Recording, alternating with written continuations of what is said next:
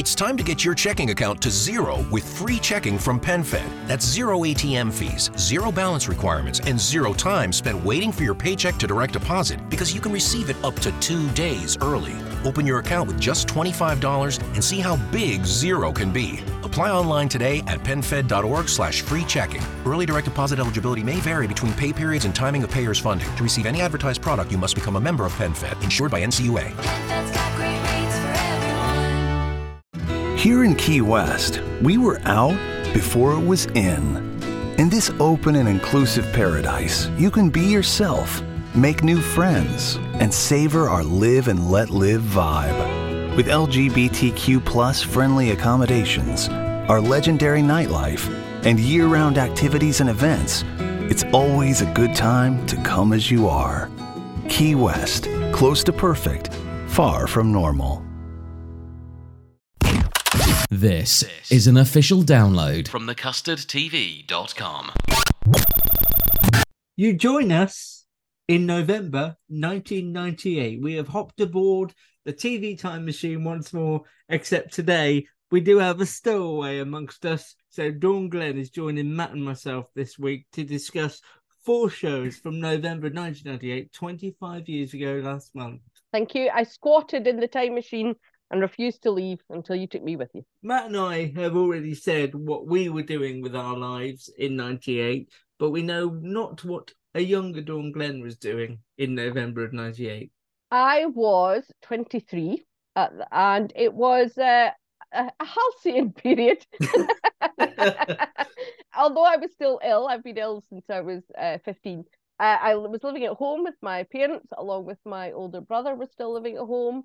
I had a boyfriend of 5 years who worked in pubs. Young Dawn.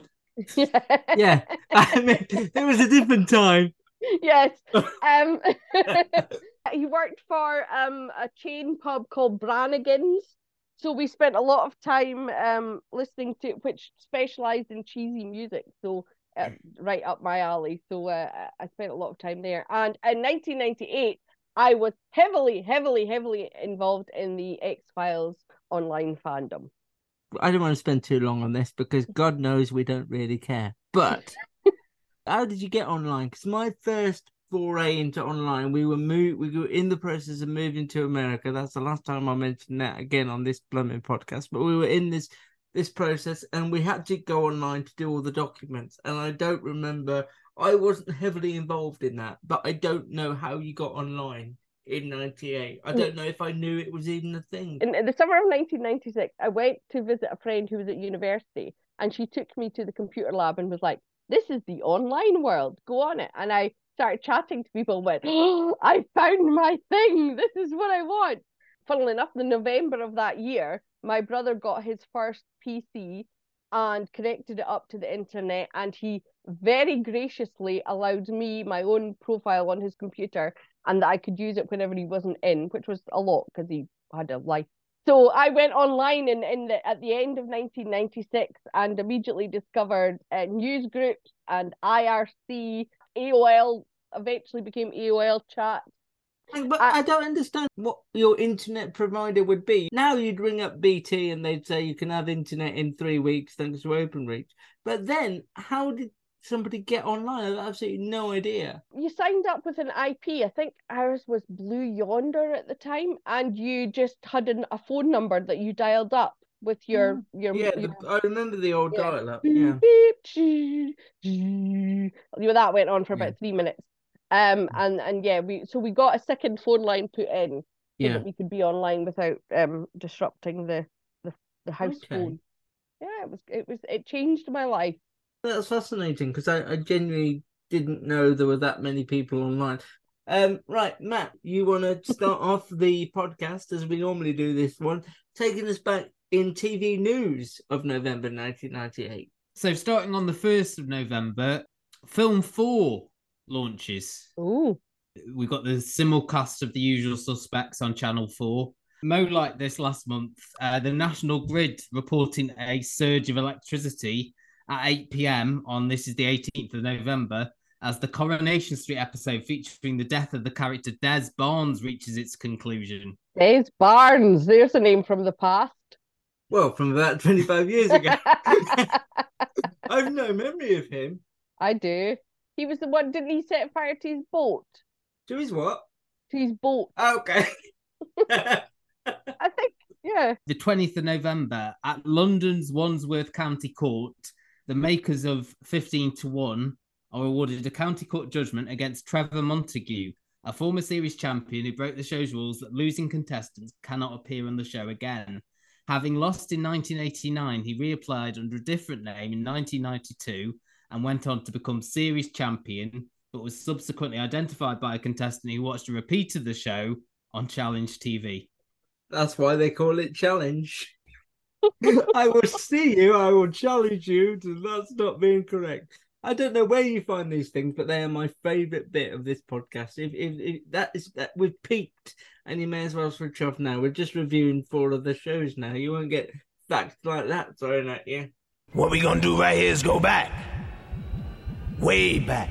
Way back. Back into time. Way back. Way back. Way back.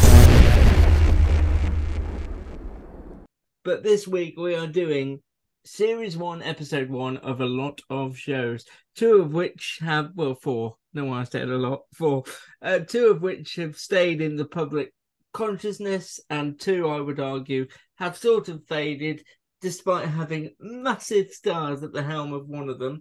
We're talking, of course, about Cold Feet on ITV, Dinner Ladies on the BBC.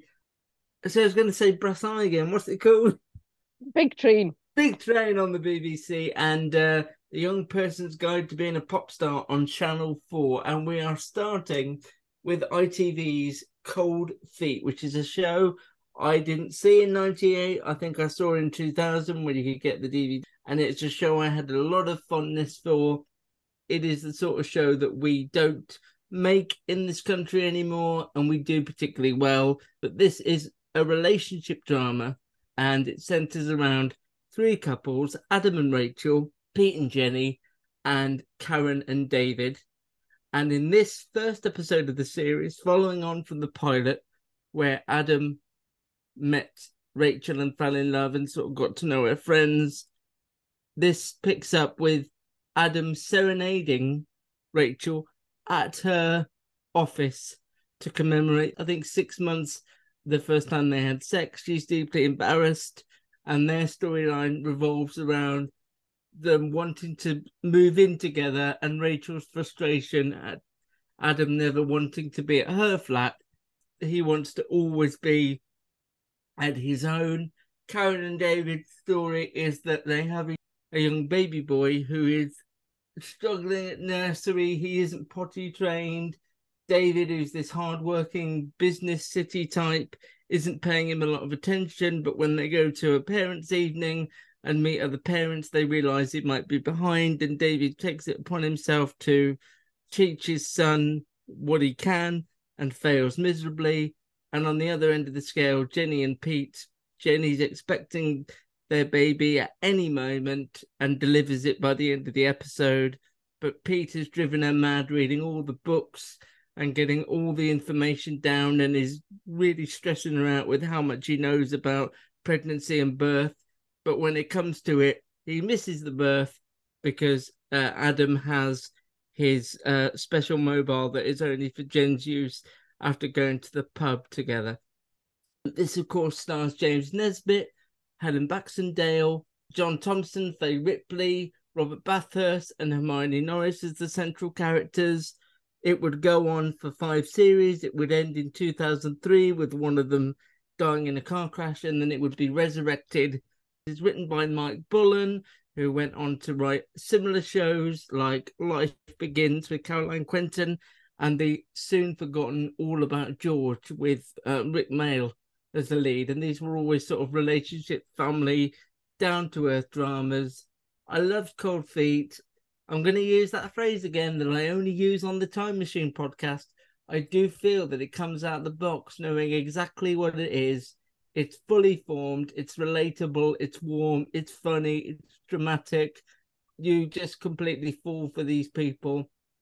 And I was looking at their IMDb, and James Nesbitt had done only bit parts in several things prior to this, but this catapulted him into the star that he is today. And it's a remarkably well observed performance. There's this cheeky chappy who you can't help but feel sorry for and connect to immediately. All the central performances are fantastic. It's brilliantly written, just speaks of a time of life. This episode, if you've never seen Cold Feet, this is exactly what the show continues to be. And I hadn't revisited it probably for 10 years or more, and I really enjoyed it.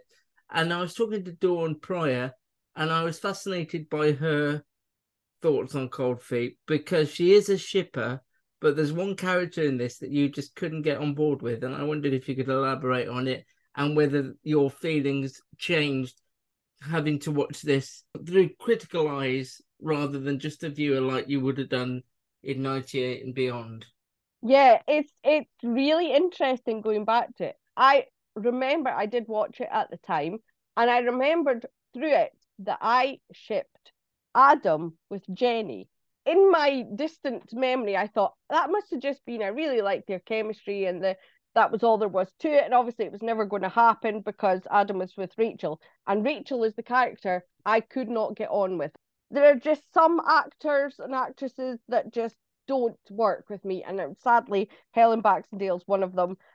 I just can't with her. I just can't. So when she's here tonight. Yes. Watching it back, I thought, actually, in that first episode, it really is built into it, this subplot, which I know they do touch on it, I think maybe in the second series, about Adam's relationship with Jenny, that they are best friends. And I didn't realize how much that was played with in that very first episode. As you say, that first episode comes out of the box, everything forms. And if I had watched that first episode now and never seen the rest of the show, I would be thinking, oh, this is going to be a plot that he and Jenny are going to fall in love or be in love, realize they're in love, and it's going to cause ructions with all three couples, and how does that go? That isn't the plot. But it was, it's mentioned in the start when they do this bit to screen to camera where they're like talking about the relationships. And even in that bit, Jenny talks about Adam and she's like making fun of him. But it's the only time they're not talking about their only partner is Jenny's talking about Adam. And then as the episode progresses, when Jenny goes into labor, Adam is with her and he is almost the only one. Pete does turn up just at the very last minute. And then at the end, there's this scene where Pete is, I don't know if he's drunk or just half asleep, and Adam is saying, oh, that was amazing watching Jenny give birth. It was incredible. What an amazing woman she is. I love her. Pete doesn't recognize what he's saying. He doesn't take it in. And I'm like, wow, that really is laying this foundation. So I thought, I wasn't as bizarre as I thought it was. It was all there on screen. Watching it now, I found them more grating because I am an adult. I mean, I was an adult at 23, but you know what I mean? Emotionally, I wasn't really an adult. The men, especially, more grating, except John Thompson. John Thompson, he is the most sympathetic character in it. Oh, David was awful. I said, what a terrible human being he is. And Adam playing this trickery on Rachel because he didn't want to move in with her. I don't know quite what his entire motivation was, but he created this whole idea that let's duplicate our wardrobes at each other's house so then we can stay at either flat. But then she plays him, and this idea that a happy couple are manipulating each other in that way, I thought, oh, that I think it's just the old adage that men don't like change. I think that's all it was. Yes. Why would she not want to just move? I've got everything I need here. Why wouldn't she just? She loves me. Why wouldn't she just move in with me? It's easier for her, which is complete rubbish. But yeah. I think as well, it shows the difference that 25 years make. If that was depicted now, it wouldn't be shown as a comedy kind of roll your eyes things. That would be like, oh, what a toxic behavior. Whereas in those days, as you say, he is charming as this cheeky chappy, and him doing it isn't seen as bad. It's just, as you say, it's just like, oh, typical guy. Whereas if they'd written it now, I think it would have a completely different undercurrent. I think James Nesbitt does have this cheeky chappy warmth to him that he could get away with something that a Robert Bathurst doing the same thing could not get absolutely, away with. definitely. Him and John Thompson both have that same warmth that you just want to kind of chuck them on the shoulder and go, whatever. That everyman quality. And it is engaging. I was struck by how the relationships were immediately formed, like David's dismissiveness of Ramona because she's not talking to him properly, or him reading the financial records rather than the story because he's got to get stuff done, or John Thompson in the birthing class desperate to get all the questions right, but none of the women answer any questions. It made me wonder again watching it why we don't make... There must be an appetite for this sort of show because this was juggernaut at the time, and we haven't made anything close to it for years. No. And I wonder why we don't. Yeah, it seems that they have to always have a specific central plot. And this didn't. The plot was just them living life, you know? Yeah, and that's the kind of TV I loved because it's, to use a phrase I've overused, it shines a light onto a Britishness and an everydayness where someone will go, oh, you're David, you're Adam, you're Karen, you can connect with them. And I did watch this first one. It had a lot of stuff in it. And I was tempted to go on to the next one because the first one covered such a lot. I was thinking, where does the second one go? Do they pick up on the Jenny and Adam stuff again? Or is that just later on in series 2? I think it happens when they're together at New Year's. Yeah. I did watch the second episode, so I can tell you. Go on, just give me a brief synopsis. The second episode focused mostly on David had some financial deal go wrong. He'd invested in something, and so Karen said she was going to take control and make an investment. Adam and Rachel found a flat, and her ex-husband turned up. Oh, who's he played by? Is he played by a face? He is played by a face. I literally went, oh, it was Lenny James. Oh, that face! And he moves in with them, of course, for several weeks. And I know what I'm doing after this because she doesn't want to get divorced. And Jenny and Pete is just that they're exhausted and trying to cope with it, and you not sleeping.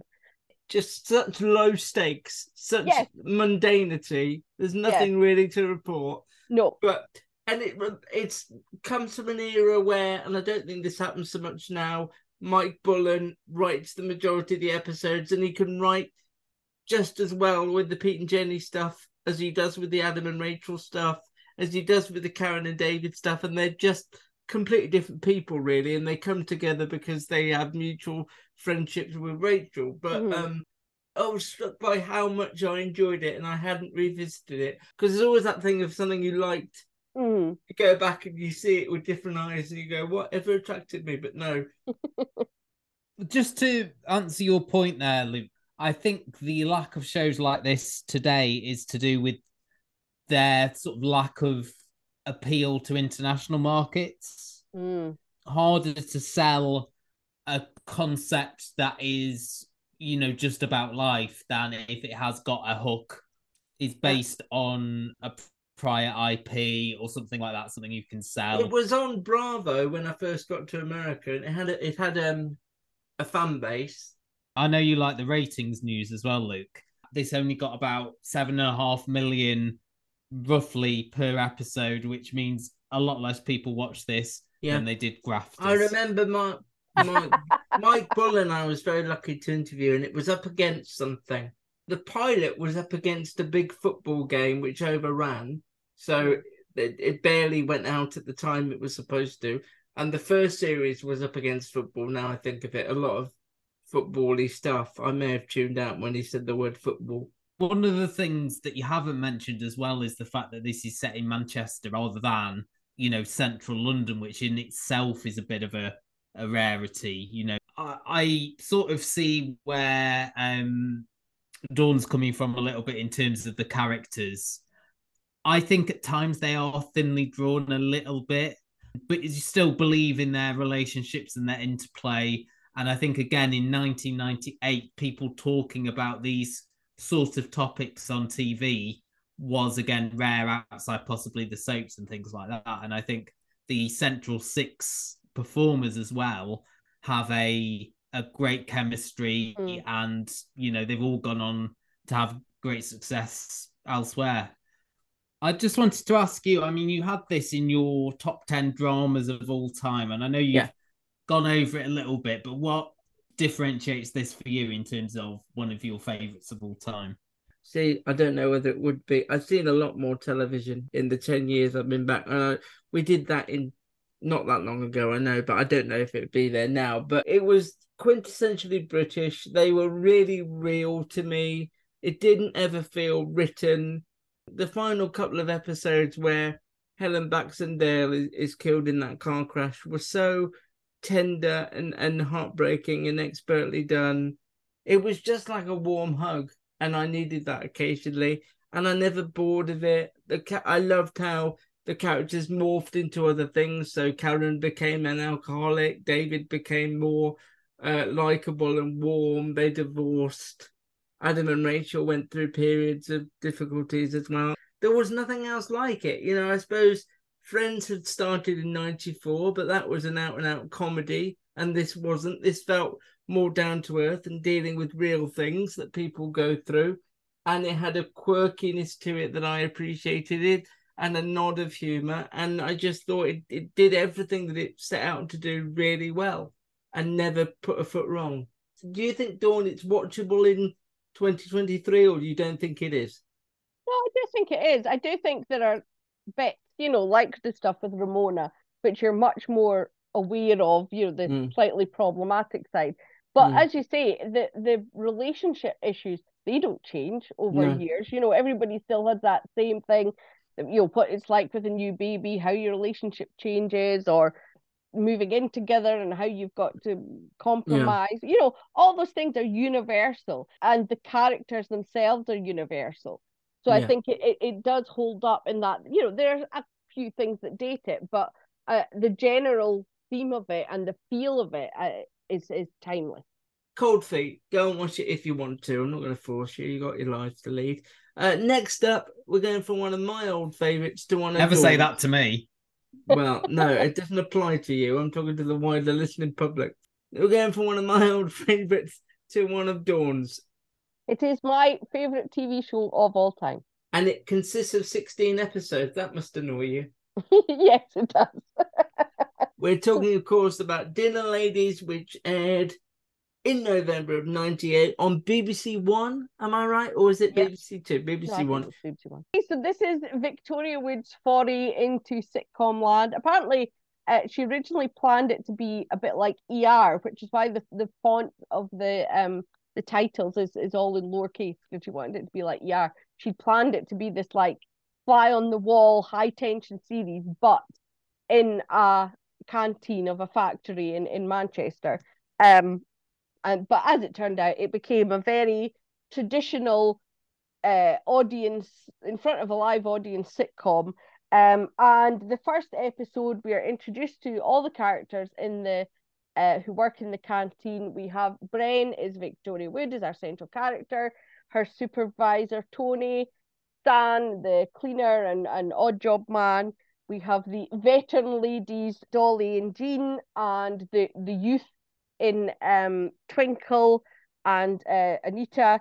Twinkle is played by Maxine Peake. This was her launch, and she is now one of Britain's best actresses, and so it really was a starting place for her. And this episode introduces the character played by Celia Imrie, Philippa, who is the human resources. This is just a typical day in their canteen. The bread man with his agoraphobia, and he's brought the wrong bread. Jean's daughter is getting married. She's trying to organise her wedding, and so through it all, she's asking questions about what should we have for the food, what entertainment we should we have, and in the middle, Bren's mother, played by Julie Walters, comes in, introduced possibly one of the best comedy characters of all time, Patricia, who often talks about the celebrities she knows. Petunia. Petunia, what did I say? Patricia. What did I say, Patricia? I meant Go to the Petunia. back of the class and think about what you've done. Petunia. Petunia Gordino. Yes. Don't come back on the podcast. You're both wrong. Sorry. Petunia. You're both wrong. It's Petula, isn't it? It's Petula, not Petunia. Yes, Petula Gordino. It's hard to even describe her. She is a mess and a fantasist, and always seems well-meaning. She comes in to ask Bren to dispose of a mobile phone for a friend of hers, and that is something which comes up again in the very last episode, so it's a planned storyline that goes through. But she offers to get an entertainer for the wedding. Turns out it's actually a stripper, but the stripper contacts her grandfather, who is an accordionist, and the episode culminates with him coming to the canteen to give them a demonstration just at the same time that Philippa has been trying to organise some kind of team bonding thing. She thinks they've organised some Scottish country dancing themselves. She's over the moon, everybody bonds, and it turns out that Jean's daughter has run off and got married, eloped, and so all of it was for naught. Although you can say there is a plot in each episode, it's something very small, like the bread hasn't arrived, or... And like Cold Feet, it's dialogue. It's dialogue that works. I should have said that about Cold Feet as well. The dialogue is humane and doesn't feel written. And this does feel written, but brilliantly written, because the dialogue's so good. Would you mind if I passed the baton? You could use my phrase here if you want to use it. Did you feel it came out of the box fully formed? Yes, it absolutely comes out. Every character is in their entire form from the moment the first words out of their mouth. Although I have to say, yes, I was going to say this. Yeah, Tony would be fired if he was around now, because he keeps asking everybody to have sex with him. A gangbang and a bung cup. Yep, and is it too much for you to walk around in your bra? I don't remember him doing that in the rest of it. So maybe it was like she was still trying to figure him out. I don't remember. He does a bit, but less obviously. He's less explicitly asking, and he makes jokes about Glenda, that she's his momolum, and he's sexual fantasies and whatever. And there's references to it, but not as explicitly as it is here. But I mean, Stan, even the characters like Jean and Dolly, you have two middle-aged, approaching elderly women. They could be interchangeable, or they could just be old women, with no characters. But they have explicitly clear personalities. Jean is bawdy and outspoken, whereas Dolly is very snooty and obsessed with her weight, which we find out later why. Everything has meaning to it. Everything has a depth. A lot of it we find out in the episode where their parents come. They have a bring your parent to work day, and we find out a lot of why each character is the way they are. But you don't need that. They just are. Twinkle is a typical moody, sullen, late teenager, and Anita is nervy and dim, but not. She just doesn't pick up things, and she gets her words wrong. Here in Key West, we were out before it was in. In this open and inclusive paradise, you can be yourself, make new friends, and savor our live and let live vibe. With LGBTQ plus friendly accommodations, our legendary nightlife, and year-round activities and events, it's always a good time to come as you are. Key West, close to perfect, far from normal.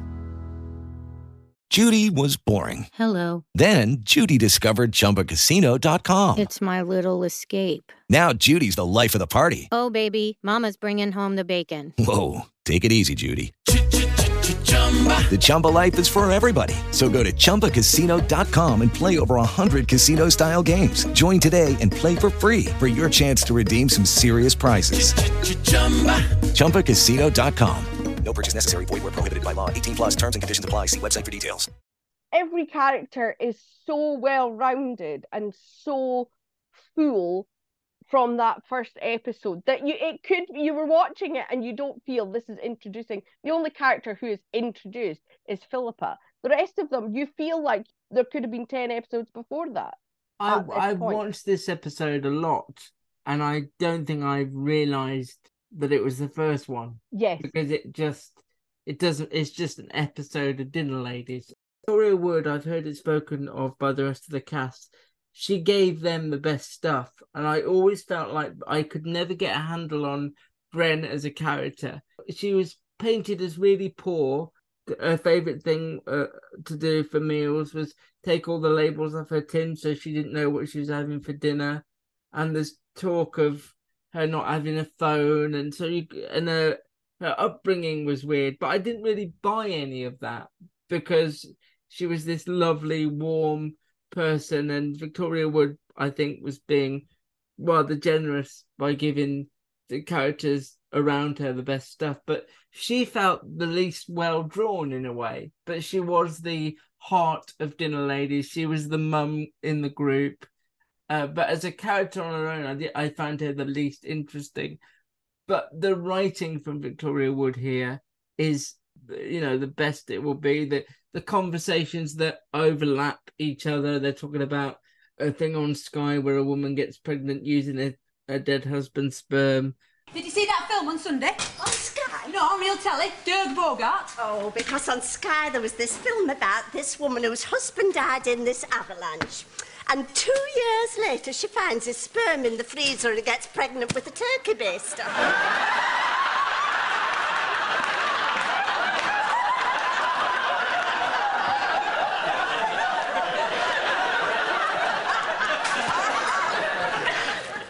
Sounds good.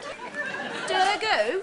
So she's been distraught for years because they haven't had any children. You should have cleaned the freezer out a bit more often.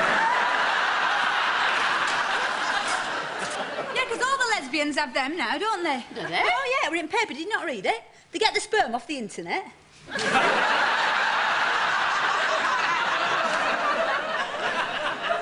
Bung it into turkey baster, like Dolly says. 9 months later, Bob's your uncle. Fanny's your... Thank you.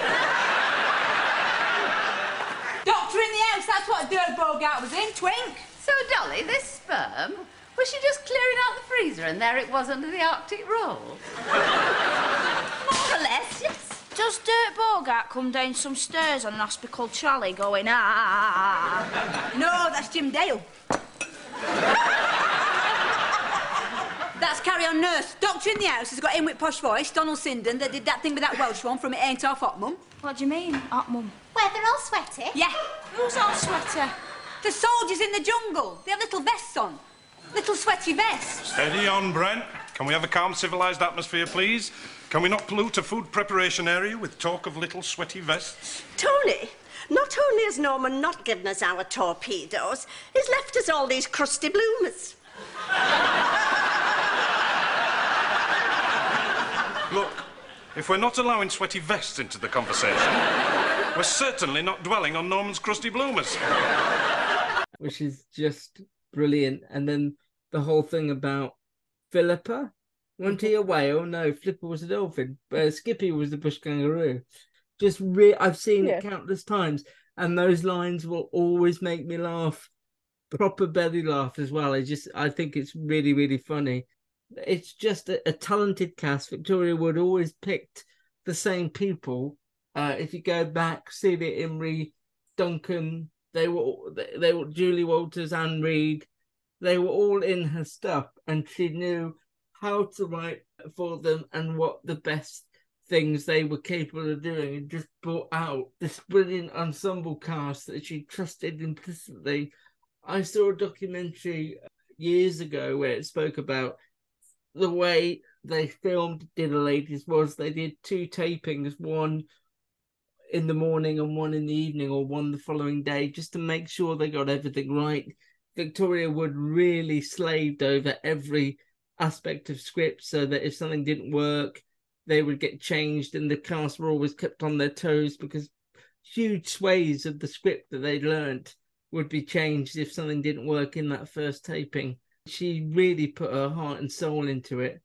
And also because, unfortunately, the royal family, as we spoke about, had started 2 months earlier and made her studio set sitcom with the studio audience feel out of touch and dated. But I don't think it matters if it's this funny. They're bouncing off of each other.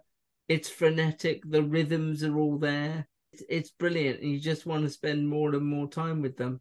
Is there a reason, Matt asked me about Cold Feet, is there a reason why it's your favourite TV? Because you've watched a lot of TV. So why does Dinner Ladies still, after all this time, still hold your heart so fondly? I think it is 100% the dialogue. I could not tell you how many times I've watched Dinner Ladies. If it's on, if I'm chuntering through the channels and it's on UK Gold or whichever one that's showing it at the moment, I will watch it. So I have watched some of the episodes hundreds of times, probably. Yeah, me too. And I still laugh. It just is so funny because it's so natural, the dialogue. And like in this first episode, the whole bit about who Dirk Bogart is, and is he the one that's goes down on the trolley going it's exactly the conversation. It makes me feel like the conversations I have with my mum. There's a one line which not in this episode but we love, where she's trying to remember a word and she's like, it's a funny little word, it goes dumpty dum, trampoline. Yes, no, impotence. It's exactly the way people speak to each other, and it's that just makes me come back to it again and again and again, and I never tire of it, and I never tire of the relationships between them. I suppose it is like visiting with friends. And like you say, the parents one is brilliant, where they have Eric Sykes and Dora Hurd, and what's the other lady's name? Dora Bryan. Yeah. Just brilliant. Victoria Wood, just knowing exactly who these people are from the off. I agree with everything you said, really. You basically said everything already. You are eavesdropping on these characters every day. You believe that they have these same conversations every day. The same introductions that Tony gives them and the same silly things that Dolly and Jean say to each other. You believe everything that is happened the day before or the week before the show began. And as you said, it's because of Victoria's brilliant writing and her sort of exacting nature that she has to make sure that every line and every word sort of resonates and makes sense from these characters' mouths.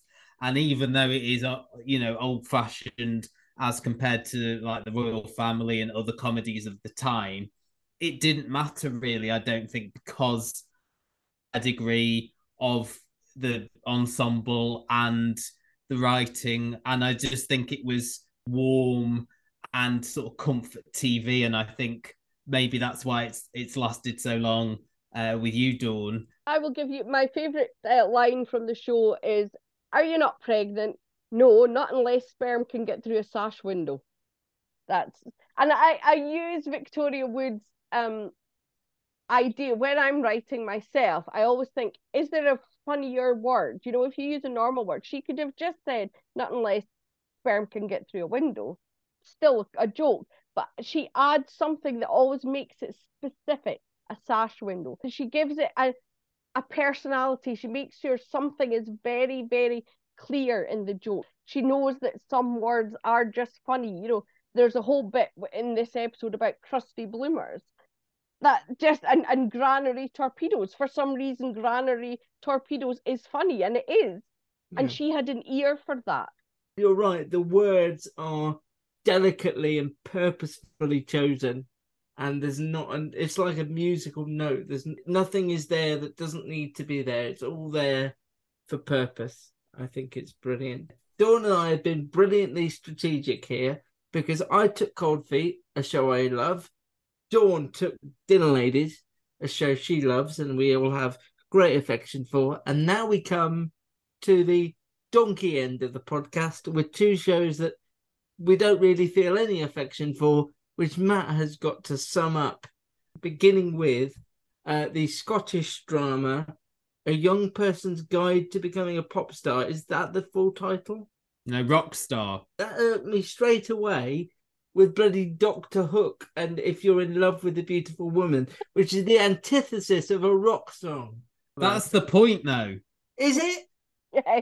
Okay, well, I lost that point. This is all about Jez, a aspiring rock star. He is the lead singer in a band called Stowaway. It comprises of his best friend, Psycho, who is a student, and he is the bass player in the band. The drummer, who is Wooly McBoyne. Former EastEnders actress Nicola Stapleton playing lead guitarist Joe, who owns a van. And the big sort of twist is that we think it's a man, Joe, but it's actually a woman. Jez has been unemployed for several years since he left school and has been signing on. And there is a extended sequence where he is at the benefits office and has to go and see the welfare officer, who he learns has more interest in his music than he would first thought. She listened to his demo tape and really criticizes it for being old-fashioned, old-school indie. It needs to be updated. The band then play at a student union gig, supporting a DJ who, the sort of twist at the end of the first episode is that it is Fiona, the welfare officer, is also a DJ, and Jez wants to add her to the band and also wants to sleep with her. As Luke said, Jez is into sort of old-fashioned romantic music like Dr. Hook, but his dad is really into old school rock, Led Zeppelin. We see him reading Kerrang. So it's the rebelling against your parents by listening to the music that they don't. And I think that's the gag there. And I actually have a strong memory of that. As soon as I watched that first scene, I was like, oh yeah, I do remember this. Remember watching this the first time around. Dawn, you said your husband also remembered this. Yes, he did. He remembered Nicola Stapleton, funnily enough. Having watched it again, I didn't remember. I don't think I watched this, which really surprised me because I feel like I would have. It would have been appealed to me at that, especially at that age. Did you enjoy it? Not particularly. It was a bit, I felt it was a bit of a slog. I ended up watching 3 episodes and I thought, oh, they're only half hour. But it felt like a lot longer than that. And there was some comedy in it that I liked. In the first episode, I really laughed out loud. They have their rehearsal space and their gear stored with this dodgy guy. They owe him money for this, over £1,000, and he's giving them options on how they can pay it back. And he says, you can work it off like this other band did. And he opens the door and it's Bay City Rollers cleaning old washing machines. I found that very funny because it was Bay City Rollers. At least one time in each episode, I did laugh out loud, but I just didn't care enough about him. You know, it just was like, Jez, I just don't care. I don't think, you know, as we were talking about Dinner Ladies, how well drawn all the characters were. In this, I would say Joe is about the only one who's really well drawn. The rest couldn't pin them down as personalities. Even Jez, who is the lead, other than the fact he wants to be a rock star, I've watched the episodes and I couldn't tell you anything about him beyond that. It was written by Brian Elsley, who you later went on to do Skins, and this does feel like a bit of a proto Skins in a way, doesn't it? Almost like. With the Lucky Land Slots, you can get lucky just about anywhere. This is your captain speaking. We've got clear runway and the weather's fine, but we're just going to circle up here a while and get lucky. No, nothing like that. It's just these cash prizes add up quick. So I suggest you sit back, keep your tray table upright, and start getting lucky. Play for free at LuckyLandSlots.com. Are you feeling lucky? No purchase necessary. Void where prohibited by law. 18+ terms and conditions apply. See website for details. Lucky Land Casino, asking people, what's the weirdest place you've gotten lucky? Lucky? In line at the deli, I guess? Aha, in my dentist's office. More than once, actually. Do I have to say? Yes, you do. In the car before my kids' PTA meeting. Really? Yes. Excuse me, what's the weirdest place you've gotten lucky? I never win and tell. Well, there you have it. You can get lucky anywhere, playing at LuckyLandSlots.com. Play for free right now. Are you feeling lucky? No purchase necessary. Void where prohibited by law. 18 plus. Terms and conditions apply. See website for details. The bare bones of what Skins would become. Luke, you somehow hated this as well, Yeah, I'm I guessing. really, really, really, really struggled. Dawn and I are very different people. If she struggles, she goes, I'll watch 3.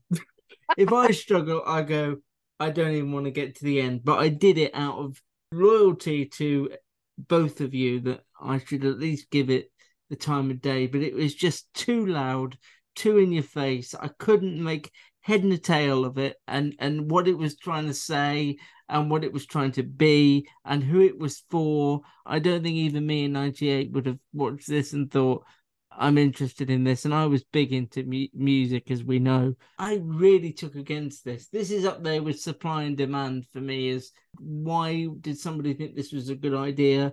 Why are the casts so terrible? Like Dawn, I couldn't tell you anything about where it was going, what it was trying to say, who these people were. I wanted it to calm down and let me be with them for a bit, but I just couldn't relax into it, and I was quite offended that it was so bad. Everybody felt like a cartoon character as well. I just couldn't get on board with it. Absolutely couldn't stand it. I think I am quite neutral on this, really. God. I didn't have that much of an issue with it. I can sort of see where you're coming from, Luke, but I like Skins as it went on. I think initially it needed to calm down and did, and you got some sort of issue-based stuff. Part of this, and I don't know if this was how it was pitched, was almost like Train Spotting-esque. With the way it was filmed, with the pacing of the camera, the voiceover. The voiceover thing did irk me. It was very expositional, introducing each member of the band. It is an easy way to get a lot of plot quite quickly. I did like the way certain things were shot, especially in the benefits office with, the long corridor with all these painful things going on behind them. I think that was probably my favorite thing, but I did like as Dawn said, the Bay City Rollers. But it's typical sort of youth TV of the 90s, I would say. I think this is what this represents, and it is sort of a novelty of the time. Yeah, I didn't mind it, but it's not something that would sort of set the world on fire, and I don't think it's something that is particularly remembered. But I do remember watching this, which again, probably I shouldn't have been allowed to at 14, 15. Finally, then, we have a sketch show fronted by Simon Pegg, Amelia Bullmore, Kevin Eldon, Mark Heap, Julia Davis.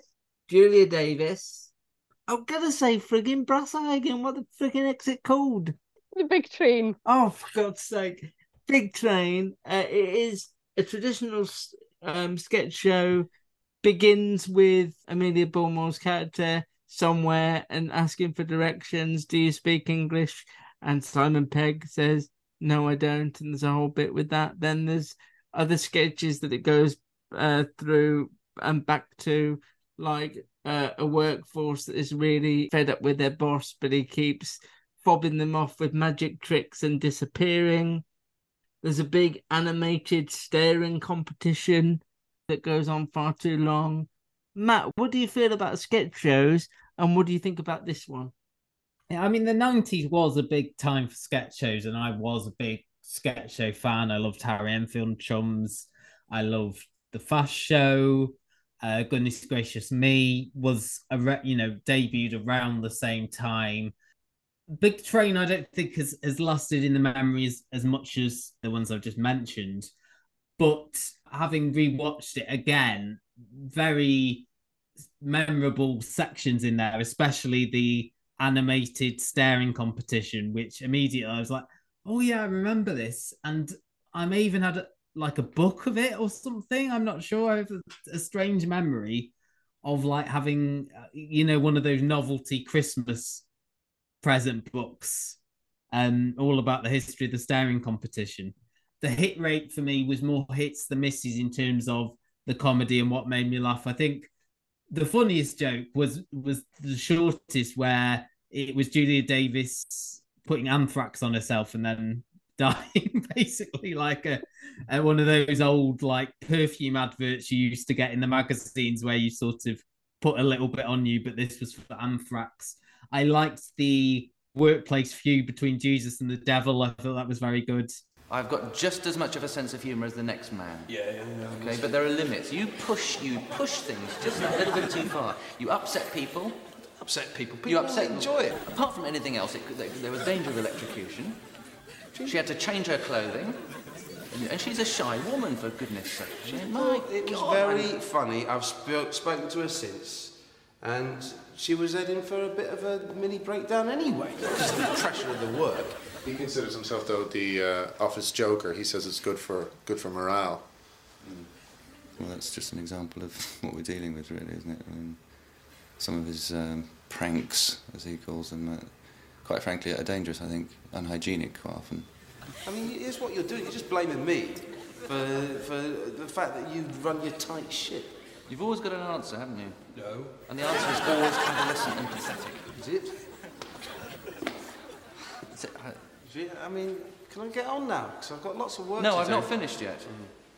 I'll write him a reference, yeah. I mean, it's just, it's not working here for him, and maybe it will somewhere else. But obviously it's not going to be a glowing report, but, good luck to him, if he can find another position. Luke mentioned the boss who keeps doing magic tricks and disappearing when asked about bonuses. And the jockeys, I think, were a recurring gag. I didn't really understand it, if I'm honest. The jockeys, apart from them being like really eager, was that the joke? I'm not sure, but you could tell again that this was a sort of talented bunch. I think Kevin Eldon was quite known in the comedy scene at that point, but obviously Peg and Heap would go on later to do Space the next year, I believe. I think there is a reason why I don't remember it as fondly as your Fast Shows, your Harry Enfields, possibly because they didn't have the character-based stuff, though, those shows did, like the set stock of characters that you go to in every episode and they'd be in a new situation. This was a lot more scattershot. I think it owed a lot more to Monty Python than the other shows that I've mentioned. I think I would compare it as well to the Goodies as well, because they had a real surrealness that, a lot of the other, the Fast Show had a level of surrealness, but it was much more reality based, whereas this had some really off the wall stuff. I watched 3 episodes, but I can't tell you which 3 episodes I watched. I watched them on YouTube, and they didn't have numbers on them, so I just watched the 3. The one that had to be, I was laughing, but also like, I don't know why I'm laughing, was Kevin Eldon playing a Korean leader, and he's on his deathbed, and Julie Davis is sitting by his side, and just as he's just fading off, he starts singing Hot Legs, and she's like, no, don't try and sing, and he stops, and then he starts singing something by Billy Joel, can't remember, and then suddenly he flatlines and he's dead, and then he sits bolt up and starts singing Virginia Plains by Roxy Music with a band, and he sings the entire song. It wasn't just like 2 lines as the end of a punchline. They sang the whole song. So it was very weird, but it did make me laugh, I have to say. And I did remember the staring. And I spoke to my husband's friends when they come around on a Sunday, and I mentioned it to them. They were older, and they all remembered it vividly, especially the infamous wanking sketch. A lot of the successful sketches were the office-based one, and that was one where like there was going to be no more masturbating at work, and they were all like, "Oh no, I only got this job for the wanking." So it was very, very odd, but it did make me laugh, and as you say, the level of the performers, you can just see, especially like Julia Davis is going to go on to epic things, and Kevin Eldon and Mark Heap. Mark Heap is one of those people who just can do anything. You just put him in anything, and you go, oh, look, there's Mark Heap. He's just so good. And I think the group was very well matched in that there wasn't one where you felt, oh, it's a sketch with them, they're not so good. They were all very equal. I'm surprised it hasn't remained in the memory as much. I can understand why not as much as the Fast Show, but even just a bit more than it did. Maybe it did because it didn't have a defined persona. It was just sketches. As you say, there's no recurring characters, but even then there wasn't like a theme, there wasn't a universal style, there was nothing that held it together and created an image in your mind of that sketch show other than who the performers are. It's an interesting one, isn't it? I'm not a big sketch show person. It's not the kind of comedy I like, because I think by its very nature, it's going to be hit, miss, hit, miss, hit, miss.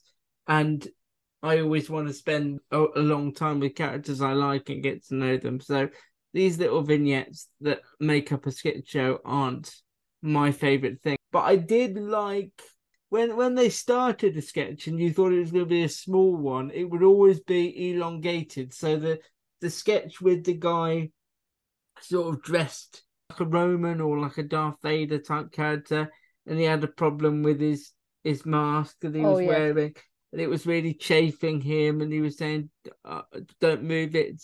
It's every time I look up, it's really tight, and every time you thought that was coming to an end, it would go on. And there is this thing in comedy where if you stretch something out, it's something that you didn't find funny or you found funny initially will become funny again just because it goes on for so long. And like Matt, my favourite bit of the whole thing was the chat between Workplace Jesus and Workplace Devil, because I thought that was the most down to earth it got, and then you remembered who these characters were, and I thought that was a work of genius. I think I held it in higher regard because of I knew what these people were capable of, but it's probably their first TV gig. You can see the genesis of what they will all become. You can see they're all friends, that they're all working together, that they've got a unique take on things. Considering I keep forgetting the title, I probably will forget we've watched this. And given the talent involved, Simon Pegg, Amelia Bournemore, Julia Davis, Kevin Alden, it should be at the forefront of my mind a bit more. But I just think in that first episode, it's still very rough around the edges. Sketches don't really work or don't really land the way they're hoping to, or at least didn't for me. And I was slightly disappointed by it. I wanted a bit more, given the team involved, the pedigree involved, not just on screen, but working, directing, writing. It's all people we know well, and we know what they're capable of. So I was kind of disappointed, but not bored. So that is the TV Time Machine. That was what the TV landscape looked like in November 1998. There's nothing more to do now. We can all go on with our lives and join us in December 98 or January 98, depending on when we do this again. December 98. That's the end. No more. And you can find this on the website, thecustardtv.com. Well. Yes, and you can follow us on Twitter and Instagram, and we do the... So that's it. And thank you very much for Dawn as well for joining us on this time machine. I hope you've enjoyed it. Tell your friends we exist. We're at thecustardtv.com. We're on Instagram. We're on Twitter. That's the end. Thank you. Yeah? I was going to suggest doing the quiz, but I'm not sure how it's going to work because of my delay.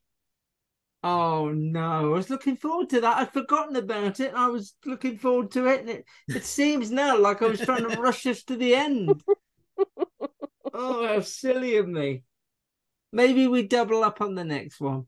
Yeah, maybe we could do a quiz at the beginning and a quiz at the end. Oh, I think I might be ill that week, but it'd be lovely to do it anyway.